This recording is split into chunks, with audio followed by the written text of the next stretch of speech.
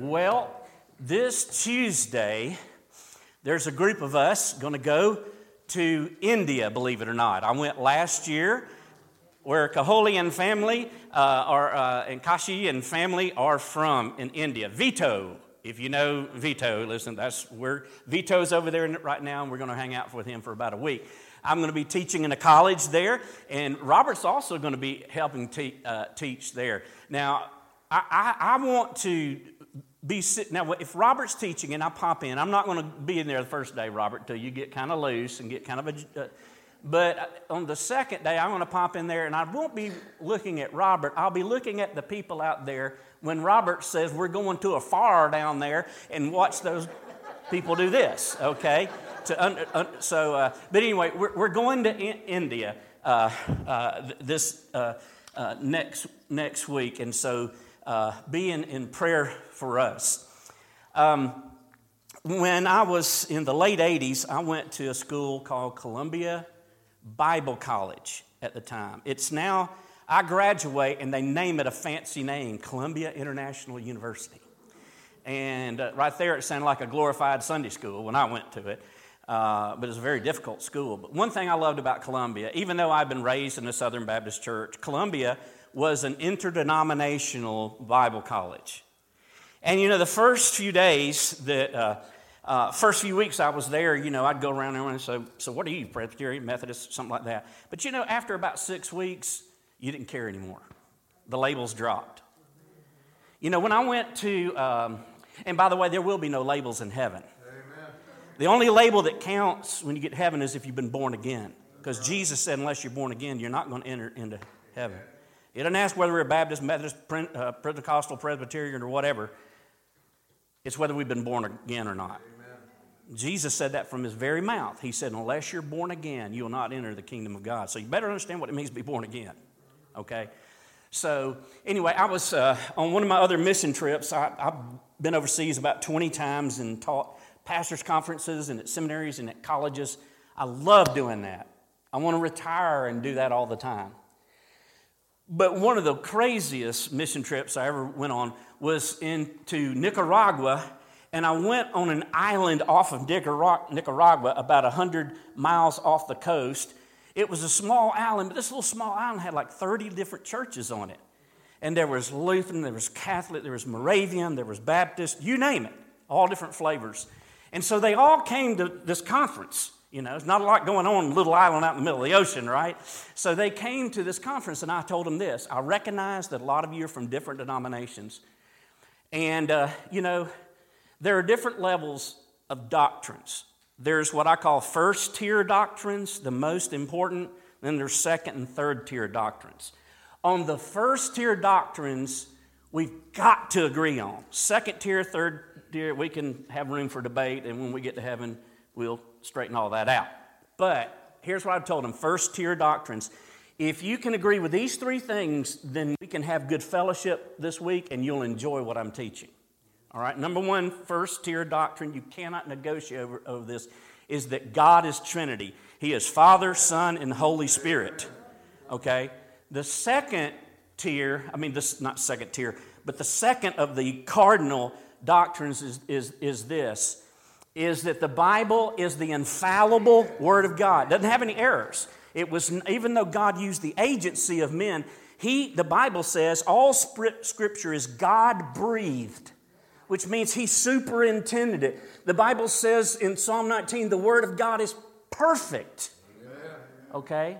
And so obviously we have translations, and there's little differences in translation, but as far as any major doctrine, major thing, 98% of it agree with one another. And the others are not errors, it's just difference in manuscripts and stuff like that, the original manuscripts. Not so much for that, okay?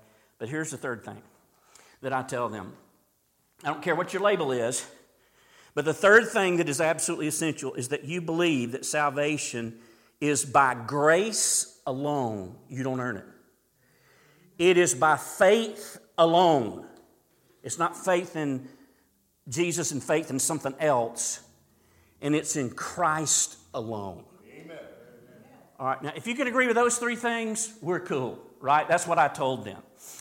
What I'm going to talk about this morning is what's going to happen in just a moment when we baptize Michelle. I'm going to talk about what I call a second-tier doctrine. It's not third-tier. You don't have to agree with me on this. But in my most humble and highly accurate opinion, okay, I'm going to share what I believe this morning about baptism. So I hope you understand I come from a non-denominational background. Most of my friends at my school that I was close to weren't even Baptists. They were evangelical Presbyterians, and we had a Methodist friend, had a Lutheran guy, and several Pentecostal friends. And so my purpose here this morning is not to stir the pot. My purpose here this morning is kind of like a lawyer to kind of lay out the case, and then you're the jury, right? And your standard is not what you think. Now, this is so important. Your standard is not what you think, it's what this book says. Amen. Your standard is not your past experience, it's what this book says. Amen. Your standard is not your church's tradition or Baptist church tradition. Your standard is this book. Okay? So that's what I want to present this morning. Since Michelle's being baptized, I think this would be good for her and for all of us to go over this subject. Let's see here. There we go. Clearing up the confusion about baptism. Now, when you hit a subject like this is one of those second-tier doctrines, there's a lot of confusion about this. There's even a lot of disagreement about this. Listen, among born-again, evangelical, Jesus-loving Christians, there's some debate about that, okay? So what I want to do is to clear up the confusion about baptism. You know how you do that? You stick with this. That's how you clear up the confusion. The reason there's so much confusion is because people, like I said, go by their experience, go by their church's particular tradition, go by church tradition, go by how they feel about it, instead of this book. God gave us a manual. Here it is. Let's do what He says to do. And if we'll do that, you know what? It would clear up the confusion about baptism. Now, here's what I'm going to talk about this morning. We're going to ask some questions. Number one, what is the purpose of baptism according to the Bible? Who should be baptized according to the Bible, what it says? When should a person be baptized according to the Bible? And how should a person be baptized according to the Bible? And then, why should a person be baptized? So we'll be covering those subjects here this morning. Now, first of all, I want to talk about what is the purpose of baptism. Some view it as an act of salvation. That when you are being submersed in the water, or immersed rather. Submersed means you put them down there and keep them under. Immersed means you put them, bring them back up. Okay. When we immerse someone in that water, that somehow those waters are like magical waters, and they save us. That very act save us. And they'll pull out verses like this. By the way, I forgot to tell you, inside of your bulletin, if you've got one of those, is all the verses that I'm going to use this morning. So get those out if you would, if you've got one of those, and read these verses. Y'all get one of those? Okay. Just so you can see it, so you'll know that I'm speaking from Scripture. All right. Mark chapter 16, verse 16. Here's what they'll say. Well, here it tells you baptism saves you. It says, "He that believeth and is baptized shall be saved." So it's like, well, there you go. You got to believe and you got to be baptized in order to be saved. But look at this next qualifying statement. It's a qualifier.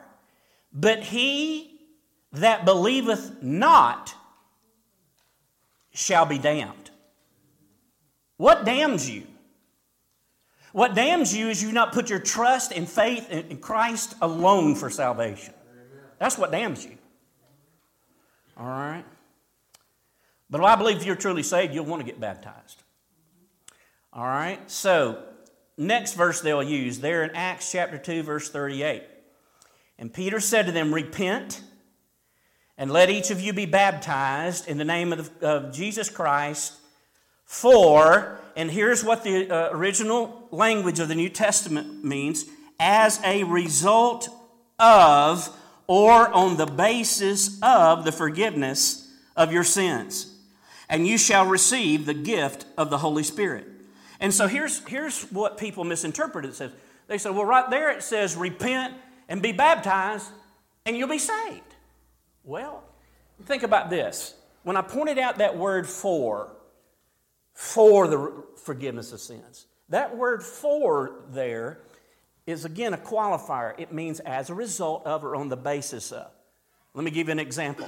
Let's just say this, that I were to trip, which is possible, and fall flat on my face, bust my nose, blood coming out like that, and I get to the hospital, and I'm on my way to the hospital, and so I call somebody and say, I'm on my way to the hospital, for I fell in the worship service, okay? I'm going to the hospital as a result of me falling in the worship service. And so he says right here, repent and let each of you be baptized. Why? As a result of you being forgiven of your sins. All righty. Now, the next thing, some people see it as an act of separation. Now, I had to do a little study on this because this is not my understanding too much, but I know that there are a lot of people who believe this. Usually denominations that baptize infants believe this. I'm doing some quotes because I want to represent that view accurately, okay? One said that we view baptism as an act of separation. And we are therefore putting those children into a position where they eventually come to know Jesus by act of the fact they have been baptized. Now, I'm just quoting, okay? Here's another quote I found. Churches that baptize infants argue that something so critical should not be withheld from babies. And then it names a denomination. I'm not going to name it. For instance, teaches that not baptizing a child shortly after birth would deny a child the priceless grace of becoming a child of God.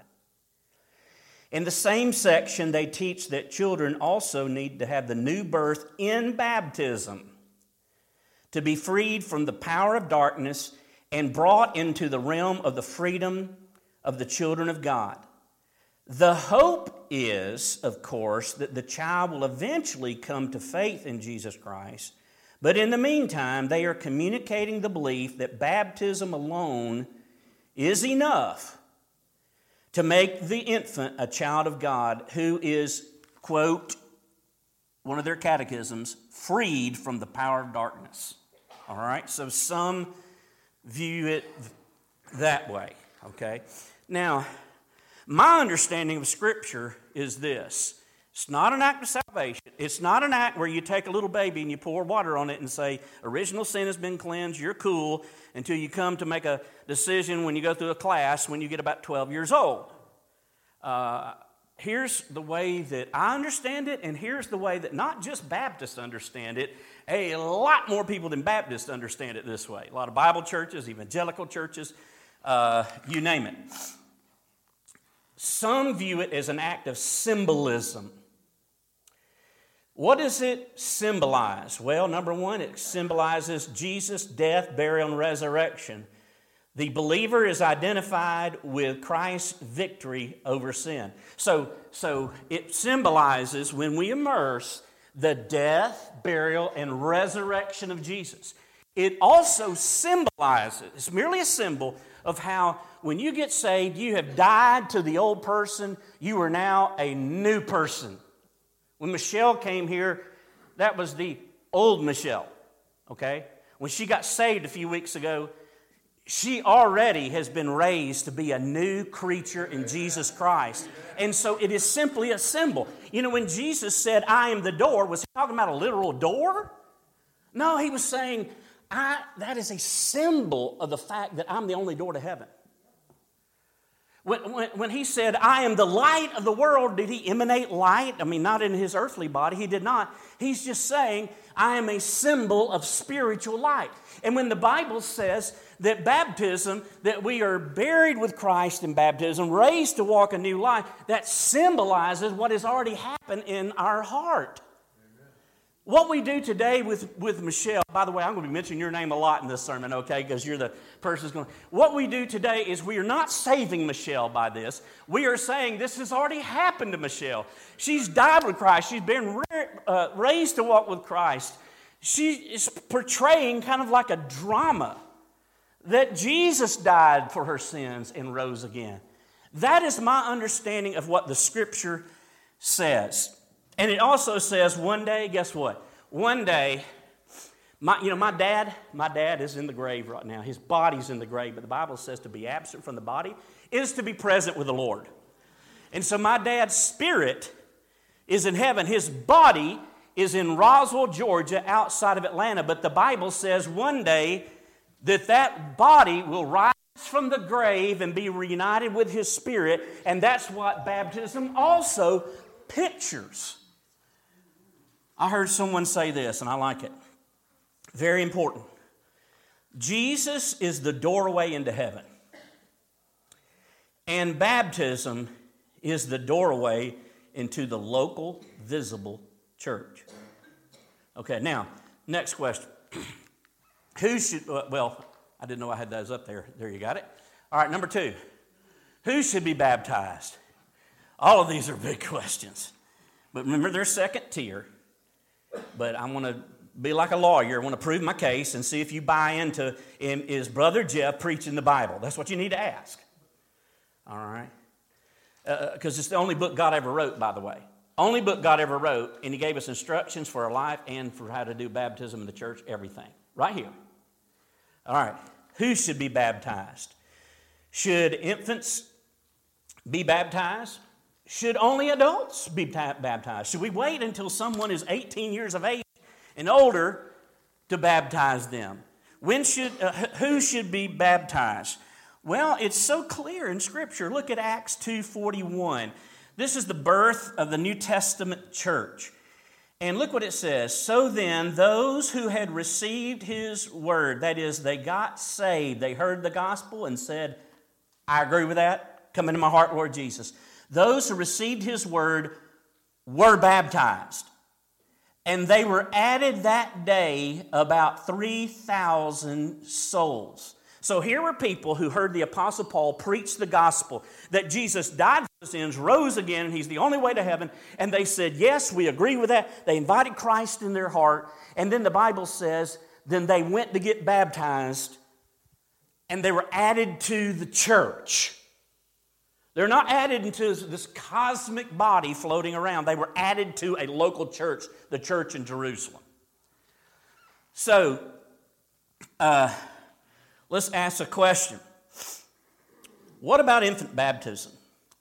Again, good, godly people do this. Some churches that will claim they believe the Word of God do this. One of my favorite theologians and scholars I listened to was R.C. Sproul. He was a Presbyterian. Loved his teaching. Still listen to it all the time. But he believed in infant baptism. Okay?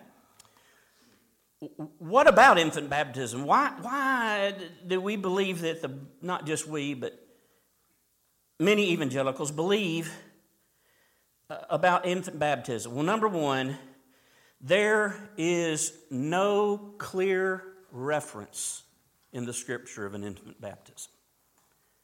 You can't find an infant baptism. If you would show it to me, then I might be able to say, well, yeah, difference of opinion there. If you would show me this in the Bible, that there's any reference to infant baptism, you wouldn't find it. Now, here's what a lot of people say. Well, there was circumcision in the Old Testament, and so, baptism is kind of like circumcision in the New Testament, and so as soon as the child is born, just like you do physical circumcision, you need to spiritually circumcise the child when they're born. Sounds like a good argument. The only problem is this. Who did they circumcise? Only boys, right? And so that illustration does not, no pun intended, hold water. Okay, all right. And I know there's some that may disagree with that. But another big reason is because little babies do not have the ability to consciously know what's going on or place their faith in Jesus Christ. And so again, the Bible says those who received His word were baptized. They're not old enough to receive the word yet. I like what Adrian Rogers said this. I believe that every child that is not old enough to understand the gospel, they're not saved, but they're safe. I believe when Jesus died, on the cross, what happened there? I flicked on my own. Or, Gail, did you hit the button? Okay, she hit the button. I was like, what happened to that? Anyway, they're not old enough to do what they just did to get into the church.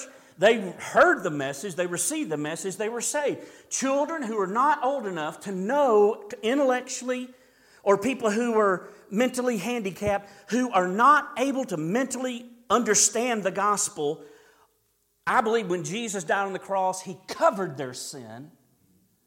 But I believe that once a child gets old enough and he understands the gospel, then they're accountable for their sin. So there's no clear reference in the Bible about that. But here's another thing that's just really important. It gives people a false sense of assurance. They feel like, well, I was baptized as a kid. I'm going to heaven. Had a friend of mine, his name was Trey. I had two really close friends growing up. I mean, we were like the three amigos, okay? I got saved when I was 10 years old, and I immediately went and I talked to my best of those two friends, Curtis, and I shared the gospel with him. I told him, man, Curtis, you need to be saved. Now, he was lost, and he knew he was lost. And I witnessed to him and tried to share Christ with him. To this day, I don't think he's come to Christ. But he was under conviction. Never made a decision for Christ. But my friend Trey, I went to him, and he was a member of another denomination, and I said, Trey, you got to get saved. You got to get saved. You got to give your heart to Jesus. Invite him into your heart like that. And he said, I'm okay. I was baptized when I was a little baby. You see? Then, about 20 years ago, Trey got married. He asked me to do his wedding.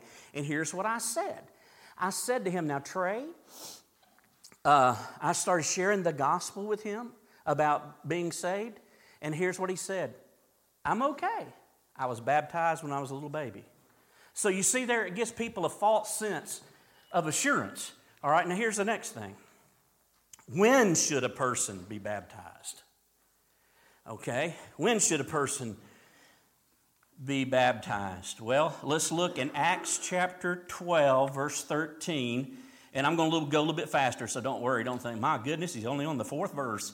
Okay, here's what it says. Acts chapter 12, verses 12 through 13. But when they believed Philip preaching the good news and about the kingdom of God in the name of Jesus Christ, they were being baptized, men and women alike.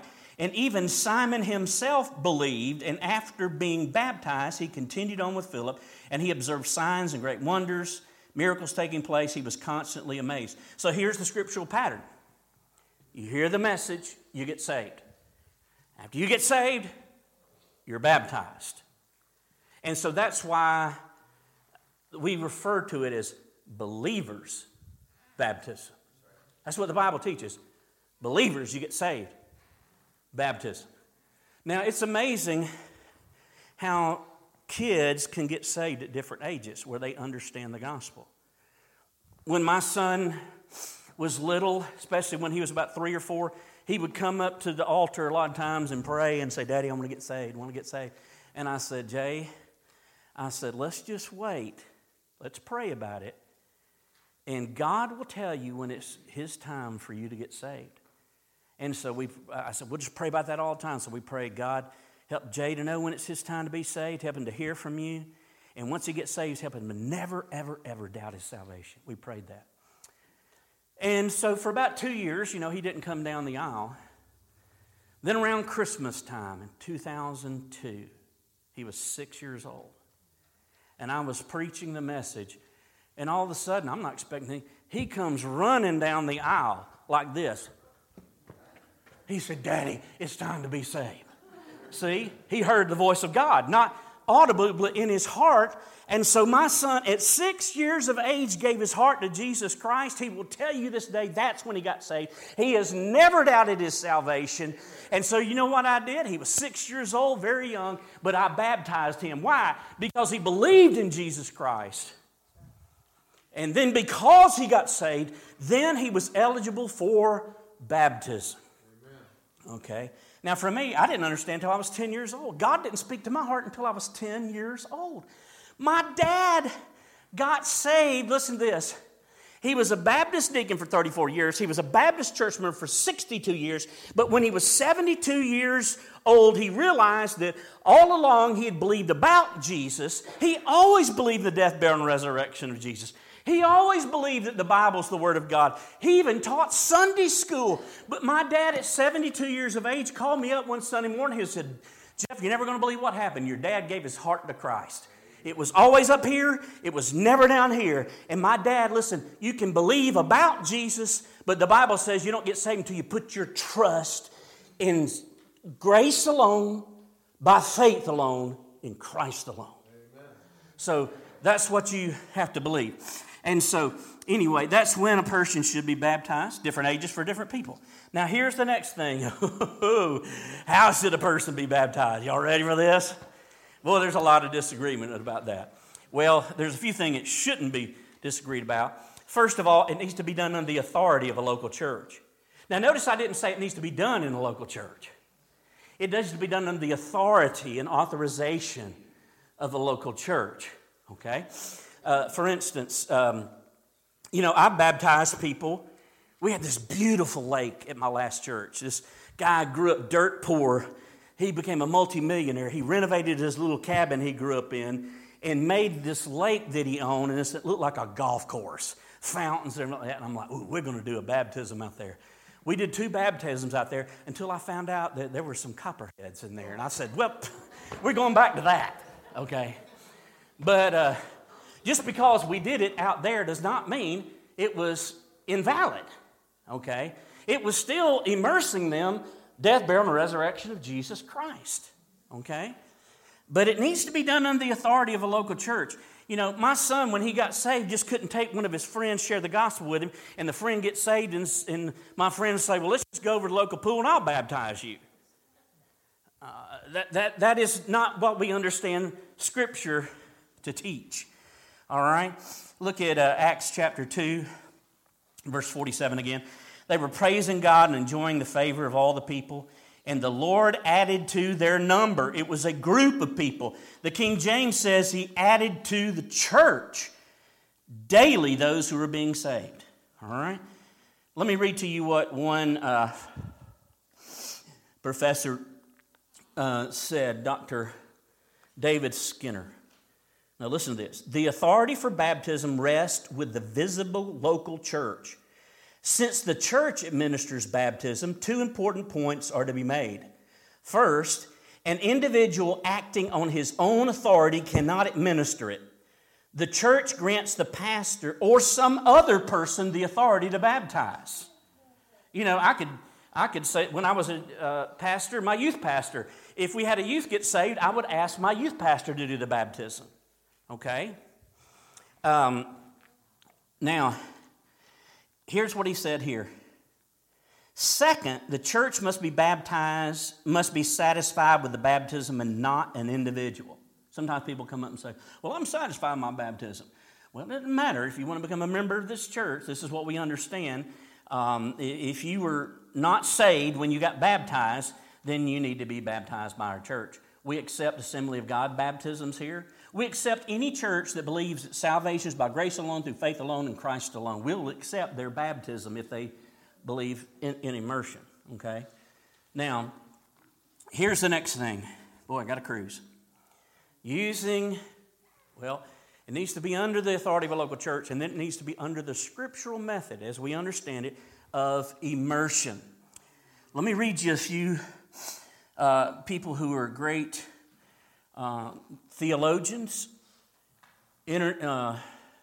very scholarly, people who know the Greek New Testament as well as the Old Testament. Spiros Zodhiates said the word baptism in Scripture is the word baptizo.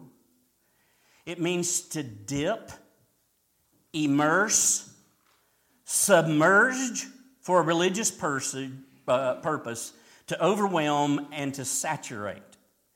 Vine's Expository Dictionary of Old and New Testament words says baptisma, that's the noun, consists of the process of immersion, submersion, and emergence.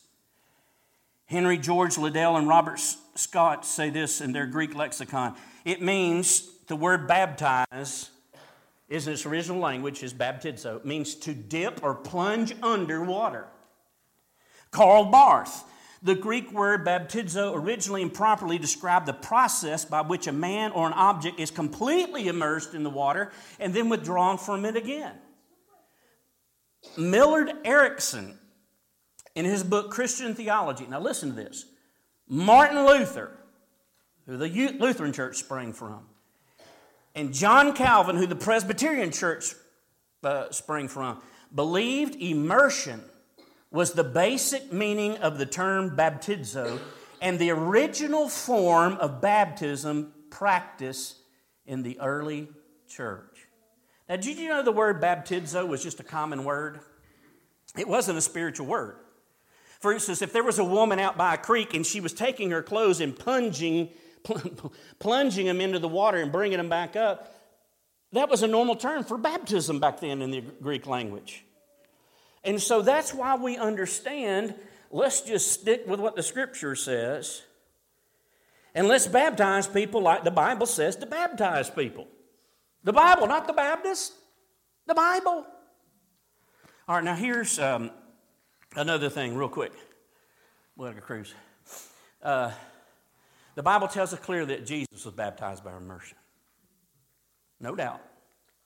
The Bible tells us that the early church Christians were baptized by immersion. I've already shared some verses about that.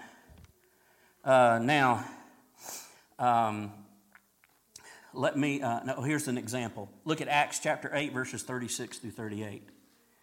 Look at that, okay? Very important. Look at that. Acts chapter 8, verses 36 through 38.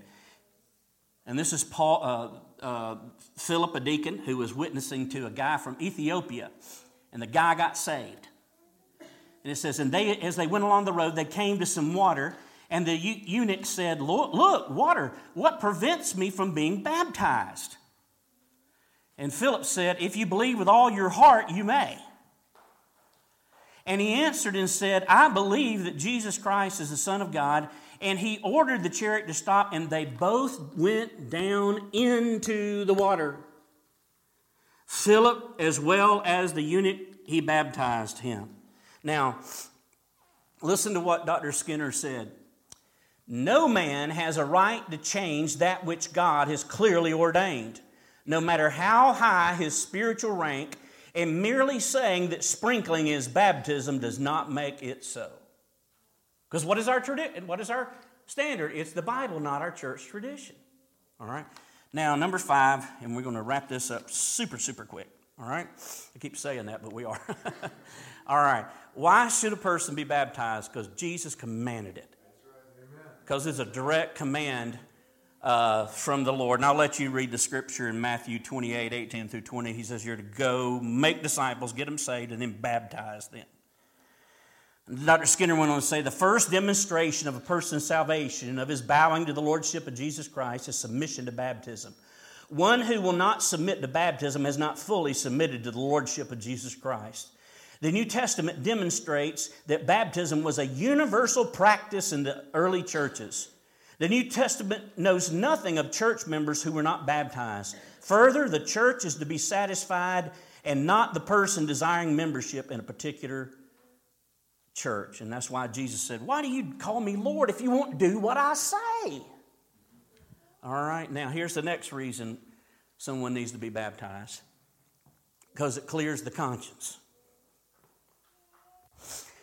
Had a pastor friend of mine who pastored church running about 200.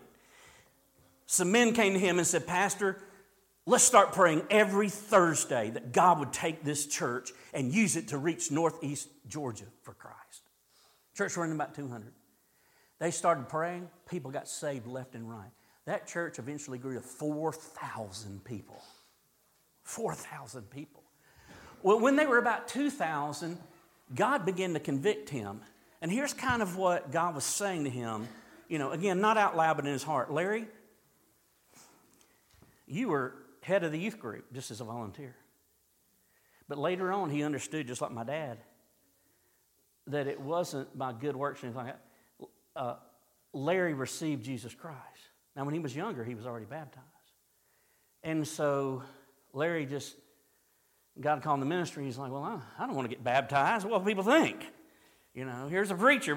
So he would put it off. And finally, he said it was like God just spoke to his heart and said, Larry, if you don't obey me in this area, I'm going to take my hand off of your ministry. And so one Sunday morning, Larry got up before his congregation of 2,000 and said, I got to confess something. I'm your pastor. I got baptized when I was a kid, but I didn't understand what I was doing. I mean, not an infant, but just as a kid. But I had not been saved yet, and I got baptized. And then Larry said, after that time, I got saved, but I've never been scripturally baptized because belief comes before baptism. And so Larry said, tonight I'm going to be baptized. 30 people showed up that night just to see him baptized. I bet they're thinking, boy, this is wild, a Baptist pastor getting baptized. No, it wasn't 30 people. A bunch of people showed up because guess what? After he was baptized, you know what? 30 people got saved that night. Amen. Because they saw him practice believers' baptism. And they realized they were lost. And they gave their heart to Jesus Christ. So here's the final thing, and then we're going to baptize, Michelle. All right. What is the purpose of baptism?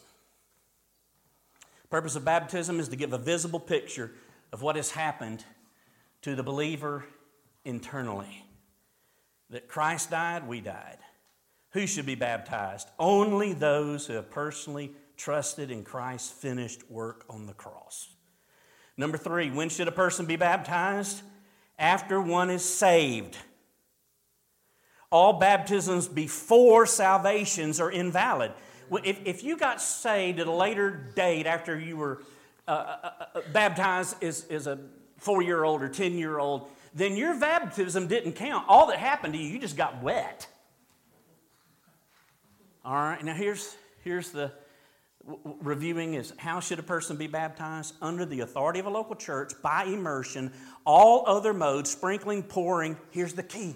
Do not picture death, burial, and resurrection. Hey, when it's like a funeral service. The person's already dead. You don't take dust and sprinkle on top of a grave to kill somebody.